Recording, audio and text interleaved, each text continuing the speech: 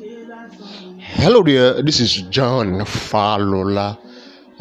Thank you so much for joining me on today's broadcast of C Tribe Global Community.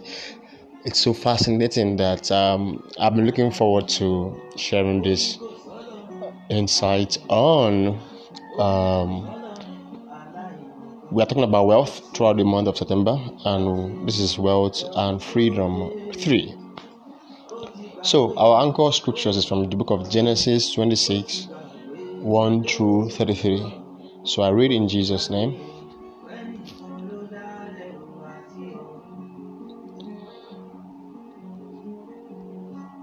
There was a famine in the land, as bad as a famine during the time of Abraham. And Isaac went down to Abimelech, king of Philistines in Gerar. God appeared to him and said, "Don't go down to Egypt, stay where I tell you. Stay here in this land, and I will be with you and bless you. I'm giving you your children all these lands, fulfilling the oath that I swore to your father Abraham. I will make your descendants as many as the stars in the sky, and give them all these lands. All the nations of the earth will get a blessing for themselves through your descendants." And why? Because Abraham obeyed my summons and kept my charge, my commands, my guidelines, my teachings. So Isaac stayed put in Gerar. The men of the place questioned him about his wife. He said, "She's my sister." The same mistake Abraham made. The same scenario. You see, there's this thing about your genealogy that we're always prone to repeat the same mistakes of the past. So you need to be very watchful about it. So he was thinking, these men might kill me to get Rebecca. She's so beautiful. So one day, after they had been there for quite a long time, Abraham, king of Philistines, looked out his window and saw Isaac fondling his wife Rebecca.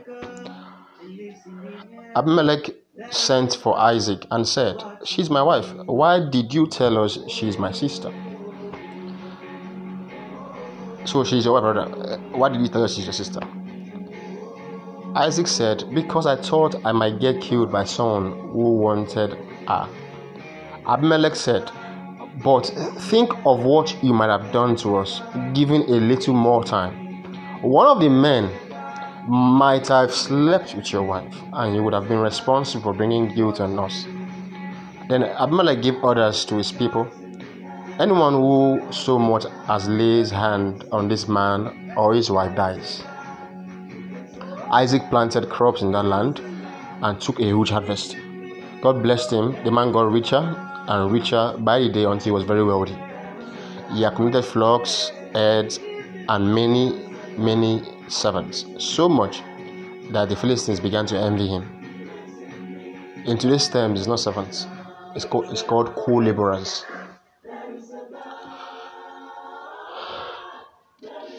They got back at him by throwing death and debris into all the wells that his father's servants had dug back in the days of his father Abraham, clogging up all the wells. Finally, Abimelech told Isaac, "Leave, you have become far too big for us." Can you imagine that? Someone has become so blessed, so wealthy, that they are telling to leave a specific geography because they were threatened by success. So, for the sake of this conversation, Abimelech is like a government official, because then it was like a royal dynasty that controlled the resources of every geographic space. So Isaac left. He camped in the valley of Gerar and settled there. Isaac dug again the wells which were dug in the days of his father Abraham, but had been clogged up by Philistines after Abraham's death. And he renamed them using the original names his father had given them. One day, as Isaac's servants were digging in the valley, they came on a well of spring water. The shepherds of Gerar quarreled with Isaac's shepherds, claiming this water is ours. So Isaac named the well Esek Quarrel, because they quarreled over it. They dug another well, and there was a difference over that one also. So he named it Sitna, accusation. He went on from there and dug yet another well. But there was no fighting over this one. So he named it Rehoboth, wide open spaces, saying, now God has given me plenty of space to spread out in the land. From there he went up to Beersheba. That very night God appeared to him and said, I am the God of Abraham, your father. Don't fear a thing, because I'm with you. I will bless you and make your children flourish, because Abraham, my servant, because of Abraham, my servant. 25. Isaac built an altar there and prayed, calling on God by name. He pitched his tent, and his servants started digging another well. Then Abimelech came to him from Gerar with Ahuzat, his advisor, and Phicol, the head of his troops. Isaac asked them, why did you come to me? You ate me, you threw me out of your country. They said, we have realized that God is on your side. We would like to make a deal between us, a covenant, but we maintain friendly relations. We haven't bothered you in the past. We treated you kindly, and let us live in peace. So God's blessings be with you. Isaac laid out a feast, and they ate and drank together. Early in the morning, they exchanged oaths. Then Isaac said goodbye, and they parted ways. Later that same day, Isaac's servant came to him with news about the well that they have been digging. We have struck water. 33. Isaac named the well Sheba, Hoth, and that's the name of the city, Beersheba, Old well, till this day. The word of the Lord. There's something significant about your walk with God, especially if you are you're in a covenant relationship with God, and there are certain monumental moments that happen in your life that will be remembered for generations, because the words that were spoken over you is not about you, it's about the God who spoke it into existence. Why this is very, very peculiar is this: we need to understand this specifically. You need to understand it specifically. In the dimensions of God's covenant, to be wealthy is to be free. And in this case, Isaac got so wealthy by instruction. Remember in the series I mentioned earlier that in the kingdom of God, our currency is instruction. What did God tell you?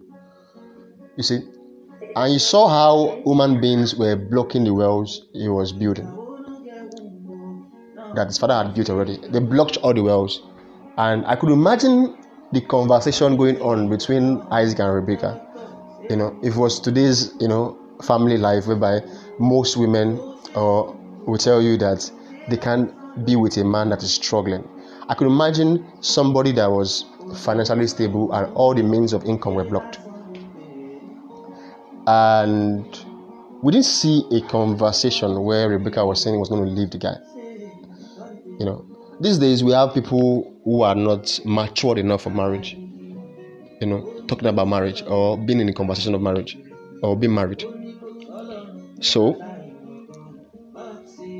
this idea that when bad things happen, you walk out on your marriage is a proof that there's no commitment. You're just there for the honey, and once the honey is done, you walk out. But what keeps the honey coming through is that commitment to yourselves, and to be truthful to yourselves, to what you have, and to be grateful for what you have, and to build on that. With that being said, you would realize that he grew in leaps and bounds to the point that it was documented that he was so rich by the day that he became wealthy. I mentioned in the previous discourse that being rich and wealthy is different. Rich is by virtue of transactions.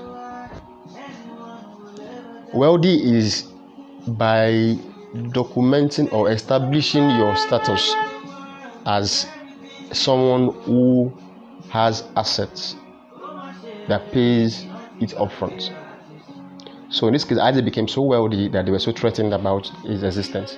So they came and negotiated that he should leave their geographic space. He left. One thing about the covenant of blessing is that where you go is where God blesses. Except maybe you are in a place God doesn't want you to be. Where you go to, God blesses it because He is mandated to. because the power of the blessing is on you. Someone stayed in a farming land and grew in leaps and bounds. It shows that there's a dynamics to wealth creation that is beyond what principles that is taught in school can sustain. To have sustainable wealth, it shows that you have the power of the blessing on your life. Don't get it twisted. People lose money during recession. People lose money during downtimes of economies. People have financial downturns and all those things. But people who succeed through these recessions and even in recession experience wealth transfer are people who have the power of blessing in their life. It's an intangible wealth. And these people, you see them relevant over time. And they pass their wealth on to generations after them. You look at Dundee, Rockefeller, it's still relevant till today. The foundation is still huge in New York. Back to our discourse. Isaac was being victimized by people who were insecure about his blessings, instead of them to understand that when God plants someone in a society that is extremely blessed, why don't we always think about inclusive innovation, whereby you are thinking of how to join the value chain of this person's success, and by doing that you are equally successful. So you could imagine if the people giving him issues that were blocking his well said, okay, let us help you manage this well. They joined the workforce, they co-managed the well, and the wealth circulated. People was equally blessed. So we are living in a time and season, I'm speaking to these terms, whereby inclusive innovation will thrive. At Seed Tribe Global Community, I hope you know that we are raising institutional change leaders. We are simply after the fact that, to say you are wealthy is not enough. To be able to participate in the wealth creation for others is fantastic. It's actually another level of success. So, the moment Isaac had an encounter based on our scriptural reading, where God appeared to him, there was no coincidence that the government or the king or the royal system at that time, King Abimelech, came to come and meet him, that we discover that God is with you after an encounter with God. So every enmity stops with an encounter with God, and every enmity starts with an encounter with God. Interesting, right?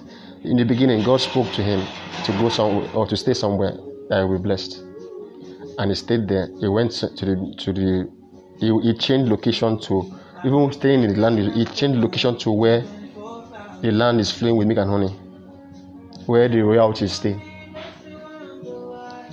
And he got so blessed, they became envious. How can this guy just come on the scene and come and be outshining us?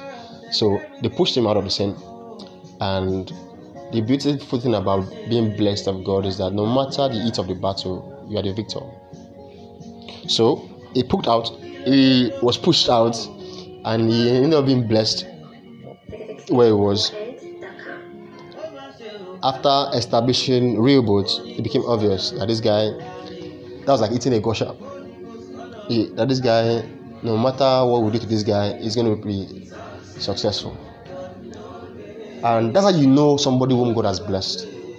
Somebody whom God has blessed, no matter what you do to the person, no matter the hate, no matter the evil, no matter whatever it is that you think, maybe the attacks or attempts to incriminate or damnate or cause damnation upon them, or to identify with them as being an enemy, no matter what you do against them, they thrive. So in this case, for Isaac, he got so blessed, they came to sign a treaty. And when that treaty would have not been signed if the king had not treated him well. So the king tabled his matter. He said, I have treated you well in the past. we notice that God is with you and you are truly blessed. So sign an agreement so that you leave us to thrive in our own space and you thrive in your own space. You see, every single one of us is created by God's divinity to have our own spaces of worldly experiences. But the truth about it is that if you don't know where is your space, you will struggle. I have experienced this firsthand. And I'm at a state in my life where I'm not sentimental about these things. You can hate me for it. I will follow instructions because the currency of this kingdom is instructions. You can't call what God called blessed as not blessed. You can't call what God says yes as no. You can't call what God says okay as an abomination. You can't call what God has certified blessed as a curse. So even God can call something that is not what it is, and to become that in which He has called it to be. He has that power. So you would realize something very, very peculiar. The same mistake Abraham made is that our patriarch married well. They would marry beautiful wives. Because how can you be so scared that they will kill you because of how your wife is so beautiful? That means that when the Bible was talking about the fact that he who finds his spouse obtains favor from God, it meant something very, very peculiar. He who finds his spouse has obtained, as in, he is no more like you are praying for. You have God's favor. So in this case, Isaac's journey started from finding a spouse. So remember I said in the previous episode, there's no template to the idea of marriage and finance. Some people make it big after they get married. Some people make it big before they get married. Some people make it less after they get married. Some people become the same after they get married. You get what I'm driving at? I'm not trying to say there's no template to these conversations about you need to have something to get married. It's about the fact that if you know in your heart that you're due for it, go for it. If you find somebody who loves you for who you are, not what you have, go for it. And build your world together. I'm not saying you should be milking somebody else's, either male or female now. I'm saying build together. When you build your world together, there's been studies that shows that people that build their world together last longer in marriage. People that are started together last longer. I don't mean somebody. The only reason why somebody that would build world with you will miss out in the ending is when they don't realize that life is a series of good phases. So if you are building wealth together, you're building your family together, it's also mandatory for the spouse, both of them, to understand that they need to grow together. So if you have a lackluster attitude where you are toxic, you are bringing your spouse down and all those things, you will realize that you build the home with your own hands. And trust me, take it or leave it, the person will find another spouse and God will stamp on it. The beautiful thing about life is this. I don't know where we learned that toxic behavior sustains marriage or sustains relationship. I don't know where we learned that. Anyways, my own point is this: if you are doing that, some people, maybe it works for them anyways, but I've never seen it last long. If you want to get somebody's attention, conversations can be used. You can do things that you get your spouse's attention without being toxic or trying to destroy somebody else. I hope you learned that lesson anyways. And I hope God settles you with your kind of person. Now, on a closing note, I want you to realize something very, very fantastic. You are so blessed by God that nobody has your fingerprint. And this is not motivation. This is the fact that God took time. Nobody has the number of hairs that you have. Number of strain of hairs that you have on your head. God is particular about the details of your teeth, about the details of your eyes and everything about you. So appreciate yourself. The basis of wealth is to have freedom, to be able to live life at a level of dominion, to be able to do things at God level. God level means that as He gives you visions and ideas, you have the freedom to achieve it. You have the freedom to dare those things and bring it to pass. So freedom may not necessarily mean that you have a lot of money in the account. Wealth is more of an experience, is more of a person or a personality than what you have in your account. If you are a poor person in your mind and you have a lot of money, your money will carry out your expression of a poverty thinker. And before you know it, the money will go down the drain. But if you are a wealthy person and you don't have money, you can be in conversations where people that have money can happily part with their money because they know that this guy understands what he's doing. And not too long, you find yourself being wealthy. It's a law of life. So, head bowed and eyes closed. I pray in the name of Jesus Christ over you. I pray that you fulfill your days in wealth, in health, in vitality of mind, body, and soul, in the realities of your blessings that eyes have never seen, that no mind has ever thought possible, that nobody can ever stop. The Bible says in the book of Revelation 3:8, it says, "Is the one that shuts a door that nobody can open. Is the one that opens a door that no one can shut."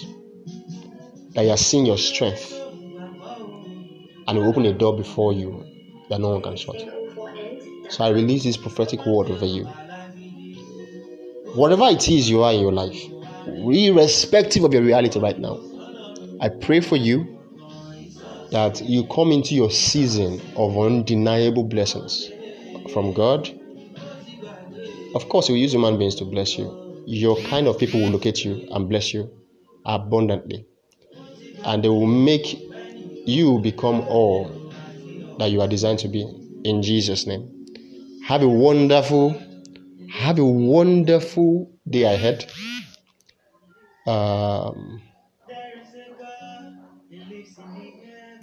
Have a wonderful weekend ahead, rather. Sleep